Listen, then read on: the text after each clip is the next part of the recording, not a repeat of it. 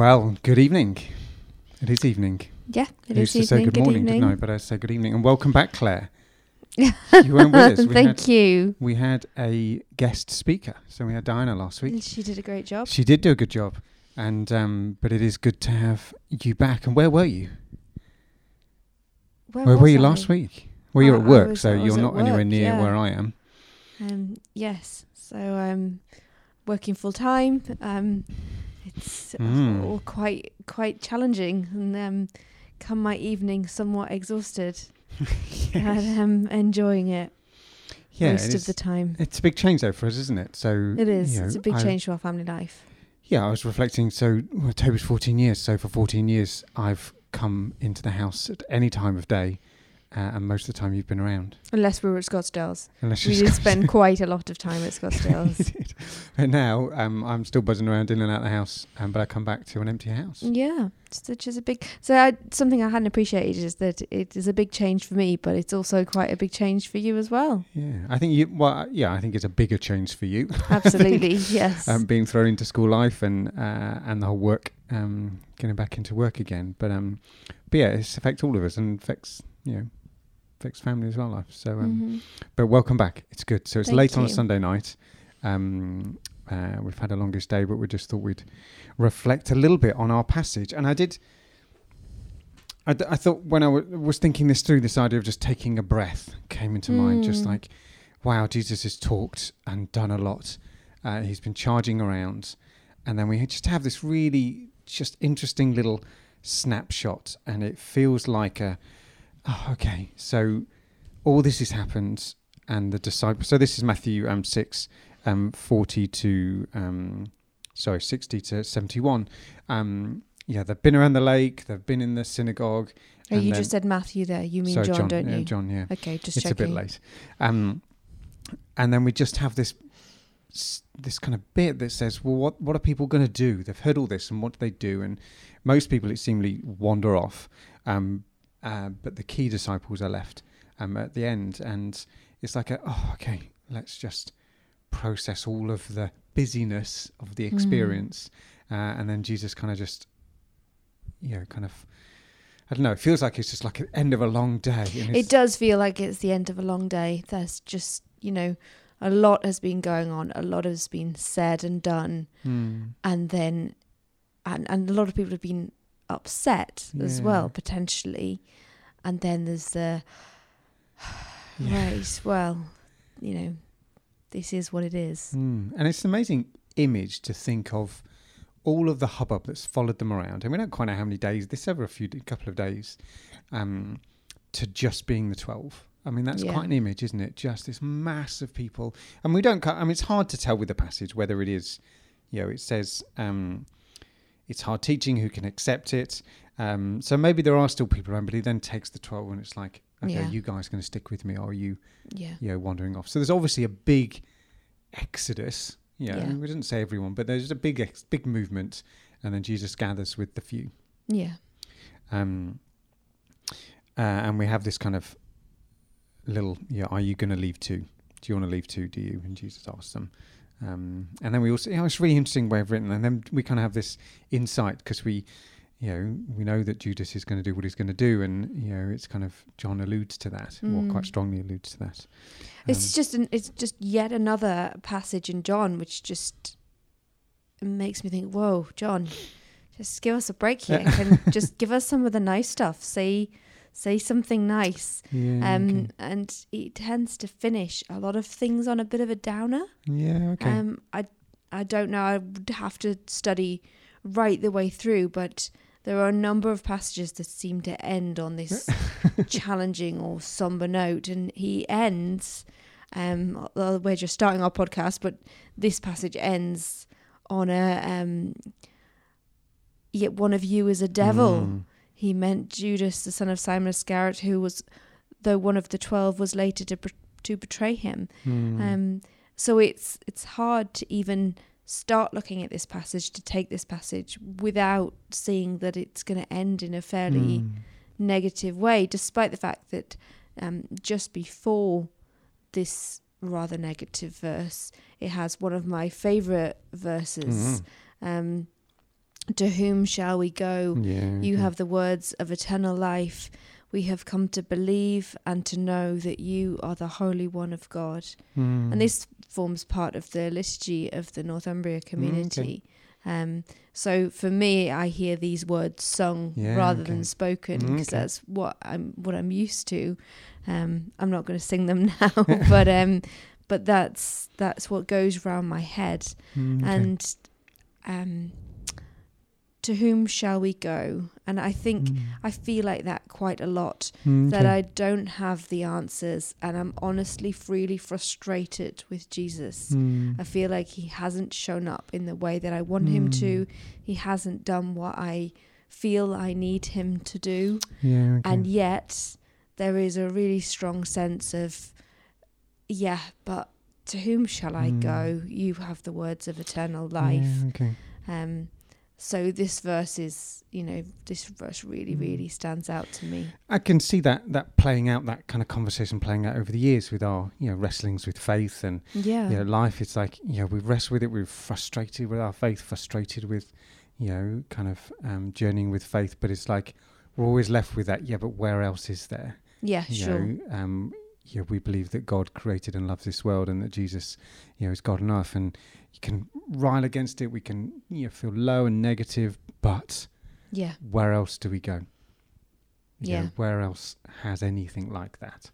Yeah, and that I find this verse comes in even in my most unbelieving moments. Even the moments where I'm about ready to throw in the towel.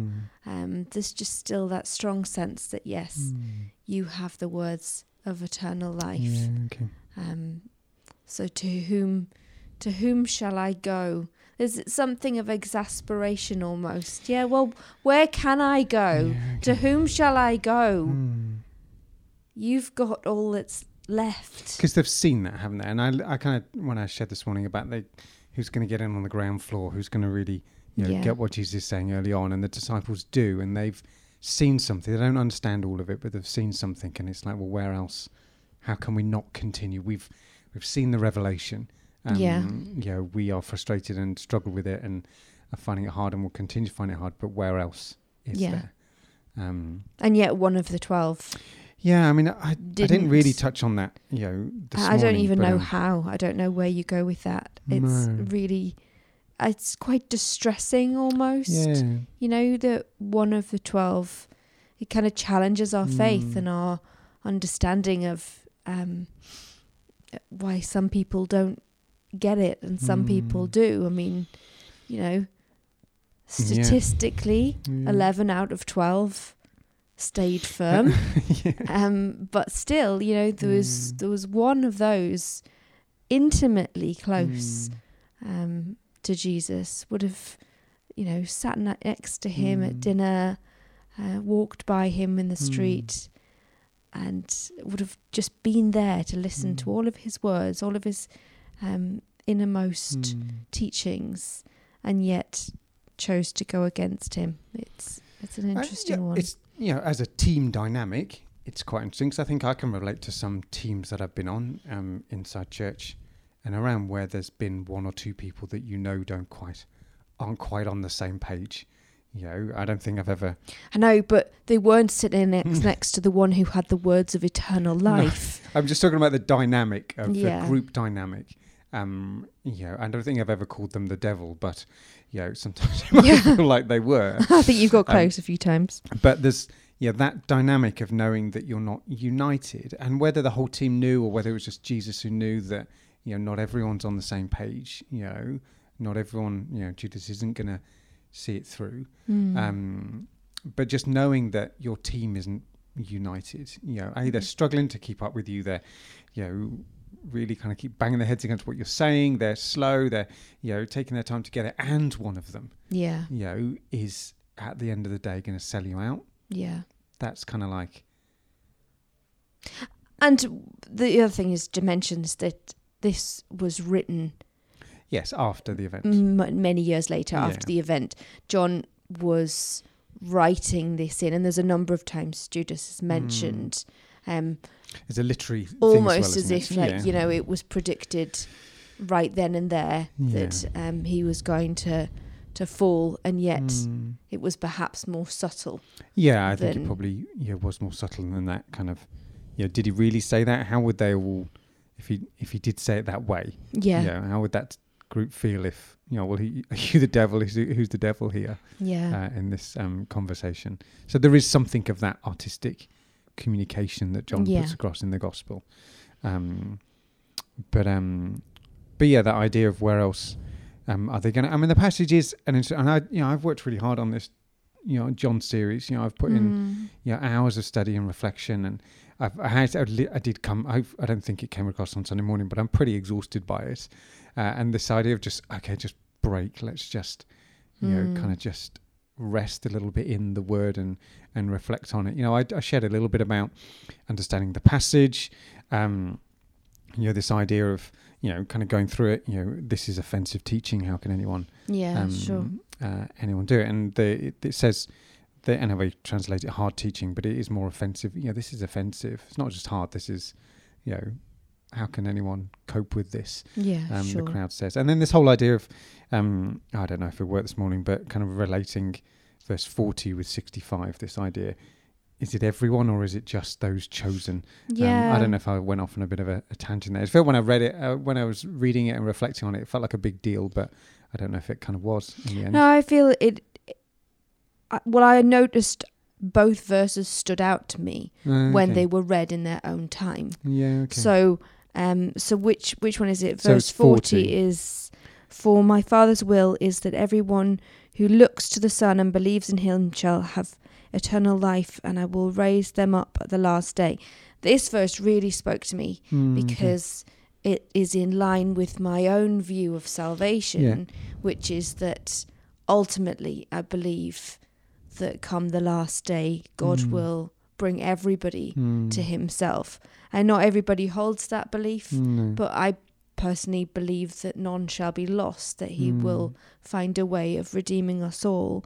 On the other hand, there's a verse that is much more commonly used in evangelical circles, which one is that again? Verse 65. 65. And he went on to say, "This is why I told them that no one can come to me unless the Father has enabled them." Yeah, and you've got to hold those two verses in tension. Yeah, you really haven't. And you can't have one without the other. No. And I can pick and choose which verse backs up my own belief, but I can't ultimately do that with the Bible. That doesn't mean I can't have my own understanding, and I can think that through from my own personal experience and from what I've ultimately read of the Bible. But one must hold these two verses in tension. No, I mean, they both, the first one, speaks into more universalism, everyone, it's all okay, everyone's all right, in the end. The first one does speak into that predestination, and God has chosen the elect, the few, and they're the ones that can come to him. And I've heard people try to get around it in various different ways, saying God chooses and then kind of the Son sees the people that God has chosen and things. I just think they're here specifically, and John intended them to be written in the way he didn't necessarily intend them to be looked at separately. No, and I think because both extremes can pick on those verses and formulate a theology around them, and that's what happens, isn't it? So you get two entrenched viewpoints. And I think something of my journey is, how do we hold those two things in tension without necessarily coming to a conclusion? And accept this is mystical teaching as well. Yeah, it is. And we think it should be all buttoned down to A to Z, systematized, all understood. But this is hard stuff, and there's, you kind of push it and you say, well, God obviously knows everything. So he knows who's going to accept and who's not. He knows who's going to understand and who isn't. The wording of 65 is it comes to me, unless the Father has enabled them. The NIV say enabled them, but it's it's kind of give or gifted them. Okay. This idea of grace to them. Unless the Father gives grace to them, and we know that grace is abundant and for all. So it's well, if we know it's for all, then he's enabled that in everyone.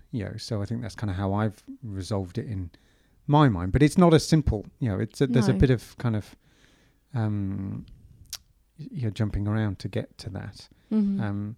And I think I need to continue to be comfortable in the they're both there, and they both feel like they contradict each other a little bit, and how do I reconcile that, or can I live without reconciling that?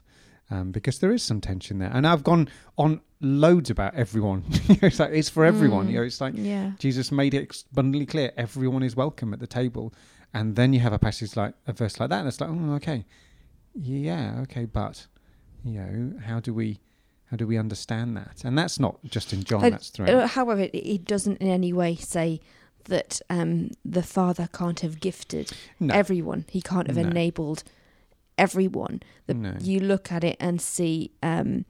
So this is why I told you, no one can come to me unless the Father has enabled them, and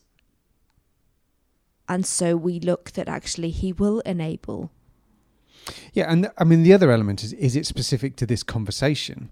Yeah, because he's talking to the big crowd. The verse before is there are some of you who do not believe, for Jesus had known from the beginning which of them did not believe and who would betray him. So he's looking at the crowd, and then is it specifically, this is why I told you that no one can come to unless the Father has enabled them. That is it unique to that conversation with Jesus just then? But I don't know. It's hard to. I also find it interesting that you call this passage a rest passage. Yeah, well, I think I was the one that needed a rest. Needed a rest, but there's so much nitty gritty. I know. I think it was in me. This passage. It was me. I was just exhausted by it, and I just thought, how do we just? And I see why you're exhausted, because I just don't feel John lets up. No. Like the feeding of the 5,000 should have been an easy break, and yet as soon as you start looking into it, there's so much there. Similarly, Jesus walks on water. There's just so much to unpick in John. He layers everything up, and it keeps going. I think I come here with an eye to the next chunk, and it's still, it's a lot of arguing, a lot of stuff to get through. There's not many wandering on a grassy bank. And this is in the earlier life of Jesus. Yes. We're not even, towards his latter days. No, we're not halfway through. John feels intense. I think the break resonated because people broke with Jesus at this point.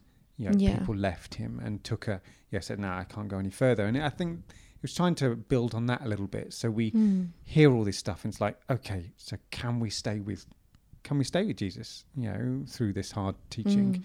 Or are we drifting off? And I think that's kind of where it came from. And then I think it was going back to this, how do we consume Jesus? Or how do we do this? He's made this very dramatic, pretty ugly analogy of, eating flesh and drinking blood, which is a very alien concept to us now, but also to Israel. It's what the pagans did. It's not what the Jewish nation did. They wouldn't do that. Similar like we wouldn't. It's not something that you'd sort of understand if someone said that to you. So it was really, but this idea of consuming and kind of eating, that's why the bit in Jeremiah came up. So I get joy from eating the word and eating something of what God is, and consuming it. And that's I do think we take these verses very lightly because we've heard them since Sunday school. Yeah. So we've heard that I am the bread of life. Yeah. That everyone should eat from me. That the idea of you standing up on a Sunday morning and saying, I want you to eat my flesh and drink my blood. It's hideous. It's not going to go down well at all. And so he was a teacher, people were following him, and then he says these radical words. Because they would have understood it in the sense of sacrifice, animal sacrifice. Yes. But that could make it even more offensive. Yeah. Because that was the sacrifice that was offered up to God. So the idea that this person is saying they are the sacrifice is also hard teaching. And I think we hear the words, I heard this. So you read the Bible and you kind of hear it in a particularly posh English accent. Do you? Which bit? So many of his disciples said, and then it's, this is a hard teaching. Who can accept it? You feel like the words hard teaching sounds like it could have come out of C.S. Lewis or something, some kind of, old story. But it's not hard teaching. It's, as you said, kind of obscene teaching. Yeah, offensive. And that, how can, who can accept it as a response? This is so offensive. Imagine today something that's just like so offensive that no one can accept that as the truth. No one would comprehend, what they're talking about. Yeah. And understand that. So it's I think you're right. I think I forced it as a bit of a rest, but because I look ahead and think, oh my goodness, we've still got quite a lot. But also on hearing it, this is hard teaching. Maybe that this is a pause for us to say, actually, this has been hard teaching. Are we wanting to go on with John? John's gospel has been hard teaching, and we're only still in chapter 6. Yeah. Do we want to go on with it? And I'd say, actually, yes, there's still so much to learn. There's so much richness and wisdom, and a real hard look at the life of Jesus. But it's hard teaching. Yeah. So do we want to be one of the, you could say one of the 12 that goes on, but ultimately one of the 11 that goes on? Because not in counting the women. I have to say the women probably would not be counted. No. And yet it's also understood that the women would probably still be around at this point. Some of them are footing the bill as well. Yes, absolutely. So, let's not forget the women. No. And you're right. And I think, as we talk in home group, as we reflect together, there is an onus on us kind of really doing some of the groundwork here and really some of the wrestling with it. And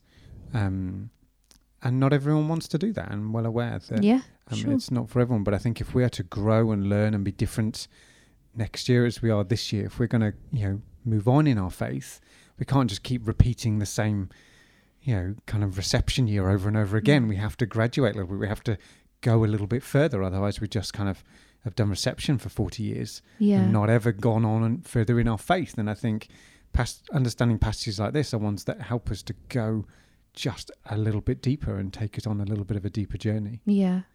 But it isn't a simple thing.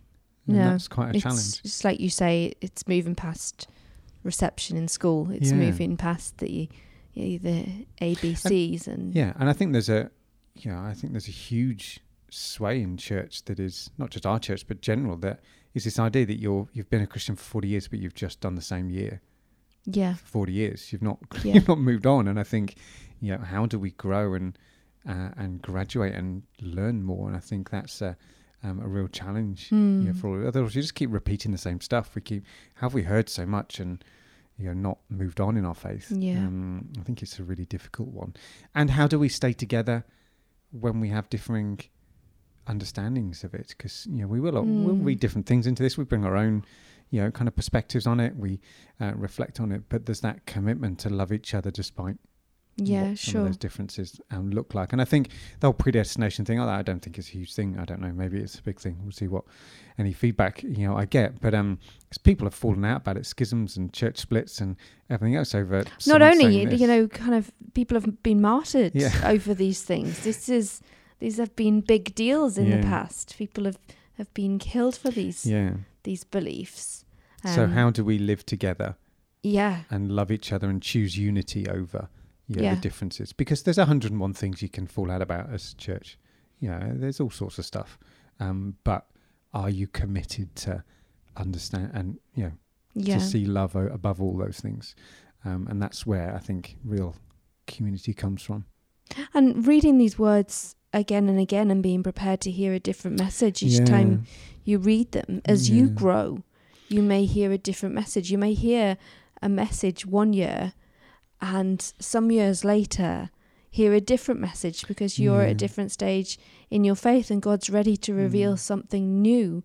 And at no point in our lives are we ever going to be too old or too wise to hear something new from God. So the feeding of the 5,000 is a really interesting one, isn't it? I worked really hard. I wrestled with that passage and really, tried to connect it in with some of the sort of Old Testament and working through. And I think there's some new stuff that I hadn't thought about before. Yeah, and I don't think other people have thought about before. And it's like, there is always, deeper things to go. There's always, more to reflect. And honestly, I've probably heard loads of sermons on the feeding of the 5,000. I think we all have.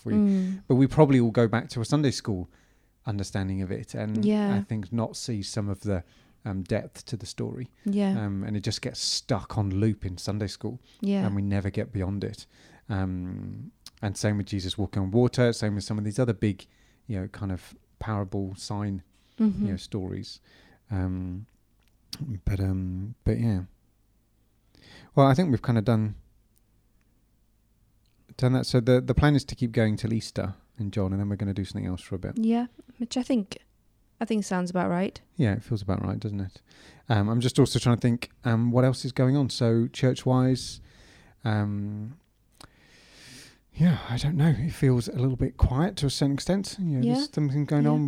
The Eco team are kind of running the Repair Cafe next week. So that should be hopefully a positive thing. Got Cafe Church, which is another positive thing. I'm excited about Cafe Church. Yeah. It's a really, really positive time. It's a good time to witness to our children as well, to have them in the fellowship and to be able to share all ages together. I think that's a real blessing, to share some food together. I think it's a bit scary. Like, you've got to go in and it's different, and you don't sit in your usual space, and you've got to find a table with people, and these are all quite scary things. But I think in some ways this is where real church community can be. So I'm quite excited when we first started them before the pandemic, it felt like, oh my goodness, there's something really lovely about this. Really special. Something church about this that maybe we lose in the presentation, in the one person standing at the front, everyone sitting facing them stuff. And they're kind of sitting around a round table, and eating together and just being. I think generations being together. Because I don't want to do down what you do. No, but church isn't all about the preach. It's not. It's not all about the preach. The dude at the front. It's not all about the worship band. Church is about us being together. It's about the body of Christ, which is our verse for the year. Yeah. It is about us being the body of Christ. And I think, although that might feel scary, I think that's really what we need to be doing. And they have been really well received. I mean, I got a little bit of pushback when we first did it. But I think since then, they've been really well received as a time just to be together. And I really appreciate the team, and Diana's done great to pull a team together to lead on that. So it feels absolutely, people work hard. Yeah, and it also feels like a week off. Yeah, sure. They don't do anything. That's quite good, isn't it? And I get to sit next to you, which is a really rare thing. Never happens. And we get to sit with our kids and give them some croissants. So be at Cafe Church. Be at Cafe Church next Sunday. And interesting enough, we're taking communion. So we're going to have communion around the tables, which I think is a nice thing to do. Well, I think we'll leave it there. I think I'll just pray a blessing. Yeah, sure. Shall we do that? And just in the same sort of tone as just resting in Scripture and kind of reflecting on Scripture, let me just pray a blessing on you as we depart. Lord God, we hear that Jesus says he's the bread of life, but we get caught up with all sorts of other consumption. We get caught up with rushing around with our own ego, our own understanding of things. Help us to live with and consume the bread of life in our choices, in the direction of travel with where we're going and why we do it. And Lord God, as we just continue to reflect on the Gospel of John, I pray that you would transform us, that we would graduate, we'd move on in our faith, we'd move up a year group, we would learn more of the mystery and the truth that we see in Jesus' life. Amen. Amen. Well, thank you for joining us, and we will try. I think we're going to try and do it every Sunday night. We'll see how we go. Yeah, let's see how family life works around that. But I think that's the plan. But God bless you. Take care. Bye-bye.